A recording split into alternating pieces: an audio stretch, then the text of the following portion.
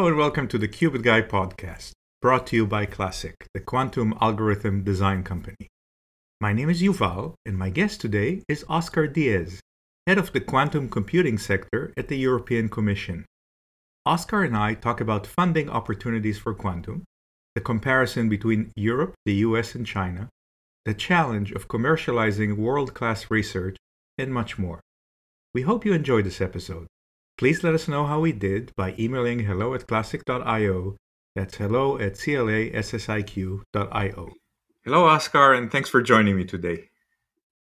Hello, and thank you. Thank you for inviting me. So, who are you and what do you do?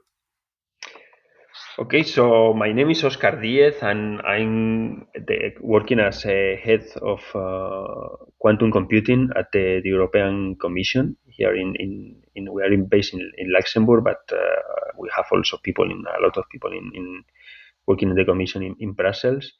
The name says the name of the sector. Basically, we are part of the unit HPC and quantum computing.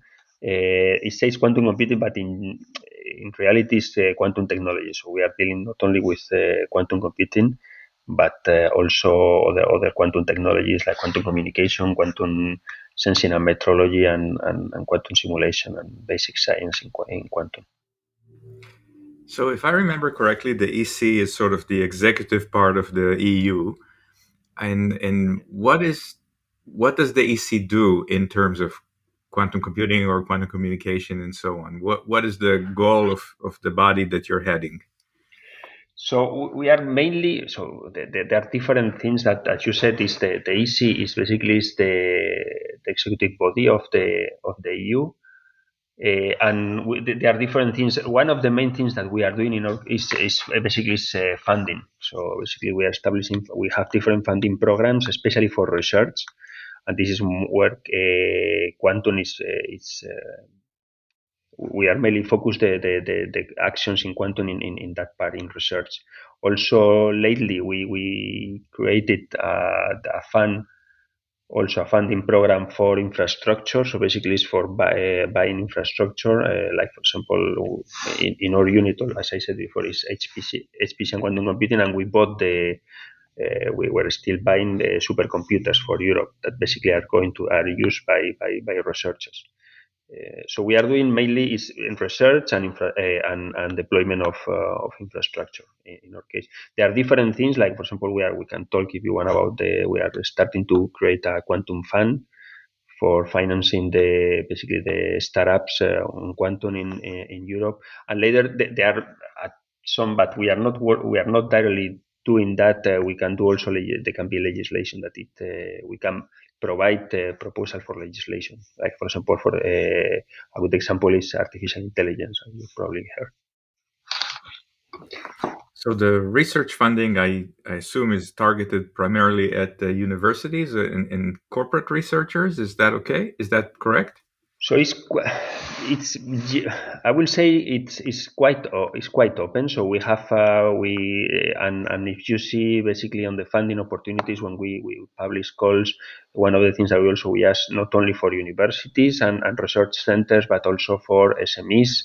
And other organizations. So it's not only it's true that mainly most of the projects are focused on universities and research centers. That is where it's most of the research is happening. But we try to have the industry as involved as much as possible. And in most of our projects, you can see that it's maybe I will say 20, 30, up to 40% of industry also or private partners. If you can tell me how much money was allocated to these programs, I think there was about 1 billion euro in 2018, but maybe there have been other allocations since. And if you're willing to share, how much has been already committed and spent? So I don't have all the figures here. I can tell you in a kind of high level. So you are right. It's basically the committee for the quantum flagship. That is the name that we provided to the basically to this funding for quantum, for research in quantum. It was around 1 billion, and we have spent, I think we did one set of calls in 2018, and we are running now another set of calls. Normally it's every 2-3 years that we do calls, and we are preparing, for example, the funding for then for the program for the 23-20 work program 23-24. We have spent around, I think, if I'm not wrong, 30-40% of that 1 billion, and of course all these things change, and it's normally we do it in the framework programs are normally 7 years long, but in this case it was part of the previous of the 20, so of the previous framework program for research that is called H2020, and we are getting also part from the current program that is Horizon Europe. The European Union is made of many member states. How do you ensure equity, both in terms of access to funding, but also in terms of the outcome? So if the EU has a quantum computer or several quantum computers, is there a way to assure that even the smaller member nations have access to it? So yes, basically there is, from the point of view of accessing to the funding, it's all the calls are open to all the EU member states, and normally we have also associated countries. So from that point of view, all the everybody, and we request most of the calls. We request that at least we need to have three. So at least three of the partners needs to be from different countries. So we need to have three different countries. It's up to the basically the the countries or the partners to decide who they would like to, because it depends on the type of on the program, it depends on the type of call. But they decided. The only thing is that we request is three, that at least there are three minimum is three different countries. And later we have in some calls, for example, quantum is one of the what we have is we request also some participants from what we call widening countries. So it's basically countries where let's say like for example Malta, there are some countries that they don't have all the level of research and infrastructure level. They don't have the same investment that big countries like Germany, and that also we ask the participation of these countries also. That's from the point of view of access to funding. Later, from the access to, for example, system, a good example it will be with the quantum computing or the supercomputers. It's open to all the basically what we do is we open also calls to researchers. The researchers they provide normally there are people from university or research centers, can be from one or multiple, and they provide the proposals, and normally there is an evaluation committee that it will decide. It's true that there is no. They take into account also the participation of the different countries, and normally they have access to countries where normally this, for example, widening countries where this will not be so easy for them to have access to this type of computers. In terms of technology blocks, I think a lot of countries, a lot of continents have decided that quantum is a strategic technology and is really important to be able to have mastery and access to it. And obviously, in the EU, there are programs such as the programs you run, and then there's funding from individual countries. I mean, I think that Germany has significant German funding, and France and others. But the EU is often compared to the US, where there's federal funding, and also to China, where there's also centralized funding. What is your opinion on how does the EU stand in relative to the US and China in this race for quantum quantum supremacy or quantum advantage or just high level quantum technology? Sorry if I understood. So you're talking from the point of view of the funding, or the results. I mean, I think the funding is more or less public information, at least in the US and yes. in the EU. How would you say that the EU is doing relative to US and China in this sort of new space race? That's it's a difficult question. So I will not call it an issue, but I think one of the challenges that we have is the fact that we have actions that are done are coordinated at European level, and also we have you have seen that, for example, Germany or more recently France, they announced their own program.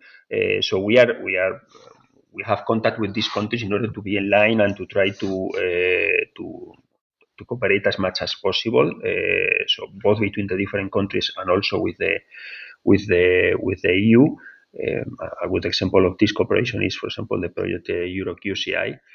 But regarding how the results, how are these compared to other big countries? I think that Europe it's has been always a very a big player in quantum. I think it's one of the big players. I think we have very good research here. I think what is one of the issues that we are seeing, and I think it's not new, it's not only in quantum in Europe, is that in order to move from research basically to market, this kind of jump, it's we were not basically we could improve in that area, and that is something that we are trying to solve, but it's not easy. It's basically say you have these small companies or startups that the access to, for example, to capital is not as easy as, for example, in the States, and that it's clear and it's something that we have seen. So I think we need to work on that area. But I think from the research point of view and and also from the results on what we are trying, what we are achieving until now, I think maybe we are not in the news so often as, for example, big companies like IBM. But I think there is very good research in Europe, and there are very good achievements. And I certainly agree with you on the research side. There are fantastic research institutions in Europe, and we at Classic are collaborating with some of them, such as Fraunhofer Institute in Germany. But sometimes it looks like transitioning to commercialization is, as you said, could be improved. And we may have seen it both on cloud providers, where most of the cloud providers are US based. We've seen it recently, unfortunately, on Corona response, where I think the sort of vaccine development and production also some questions. So how does the EU think about, if the problems are clear or the things that need to be improved are clear, who's I can coordinating the solution? Is it the EC? Is that locally? so first I cannot provide you an answer for all this. So I'm talking, and this is, as I said before, this is my personal view. So maybe it's not. I'm not trying to say that this all the this is basically the easy point of view. But going a little bit more in detail in or more concrete into quantum technologies, we know that there is an issue. We know so we have done recently a study where we were reviewing these topics. We were reviewing what are the key difference with other markets, like, for example, the US, and what are some of the solutions. So we know that there is an issue. We are working at EU level and also in coordination with the EU member states. And as I said, one of the things that we are doing in order to solve that is the creation of a quantum fund. Basically to facilitate. So there are different actions on that area, especially on quantum. This is one of them, but so we know that there is an issue and we are trying to sort it out. But it's not easy to change. It's also a change of mentality also from the point of view of providing funding and basically having a different risk aversion that is not something that you will change from one day to the other. Absolutely. Now, earlier in the conversation, you mentioned that even though the section is called quantum computing, there's a focus on quantum security and quantum sensing and quantum communications. Do you have an estimate of how the rough percentages? Is it equally divided? Is it 60% on quantum sensing and everything else for the others? Can you give us any sense of how the budget is divided? So I don't know in top of my head. I will say that it's currently more, so it will be a higher percentage for quantum computing, obviously, because it's getting probably more momentum. And also quantum communication in our side, because we are working in the basically in the creation, as I said before, of the Europe UCI, that is basically a quantum communication infrastructure for Europe. So that will be the two main, basically the most of the budget at this stage is going there, but there is still quite a, I will not say, I will say maybe uh, this will be like maybe 30 between 30 and 40% each, and the rest will be divided between the quantum simulation and quantum sensing and metrology, and including also there the basic science. But we are still funding. I think we are still there's still a lot of potential we believe in basic science, and we're still funding very low, what we call low TRL calls. And also in quantum sensing and metrology, one of the things that we have seen is that is one of the more at this stage is one of the more advanced from the point of view that is closer to market. So we are still heavily funding those areas from the research point of view. We are recording this podcast towards the end of January 2022. Are there any open calls that you would like to draw our listeners' attention to, something that they should look up and perhaps consider submitting a proposal? Yes, it's in fact we are now. They are all the Horizon Europe. The calls. Basically, the only thing is they are closing in. I think it's at the end of February, so they still have time. We have calls in quantum computing, in different types of quantum computing, and basically in more high what we call high TRLs, or quantum computers, and low TRL quantum computers. We have also calls in I need to one moment. Let me in quantum communication. We have calls in basic science. So there are quite a lot of calls also in sensing and metrology, quantum simulation. So they are currently open. They will close soon in February, as I said. And there are also a set of calls that are closing in February, but probably will be extended until March. That is more on the deployment of infrastructure. And this is more on the quantum communication infrastructure. So there are different calls there for deploying a quantum communication infrastructure at national level, and also the coordination for the implementation at European level.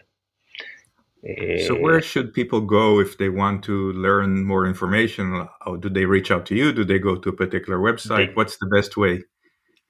The best way, I will say, is the quantum flagship website, that is QT. This is from quantumtechnologies.eu, European Union. So qt.eu. And also, if they want more in detail on the calls, they can go to the what we call European Participant Portal, and there they can search for quantum, and they will see all the calls there. But if they go to qt.eu, they will find all the information, including also the research strategic agenda. That is a kind of it's a PDF document where they have all the agenda for the next years on what we are doing in quantum. It's a very important document. Oscar, I appreciate you providing us with all this information as well as your personal viewpoint, and thank you so much for joining me today. Thank you very much.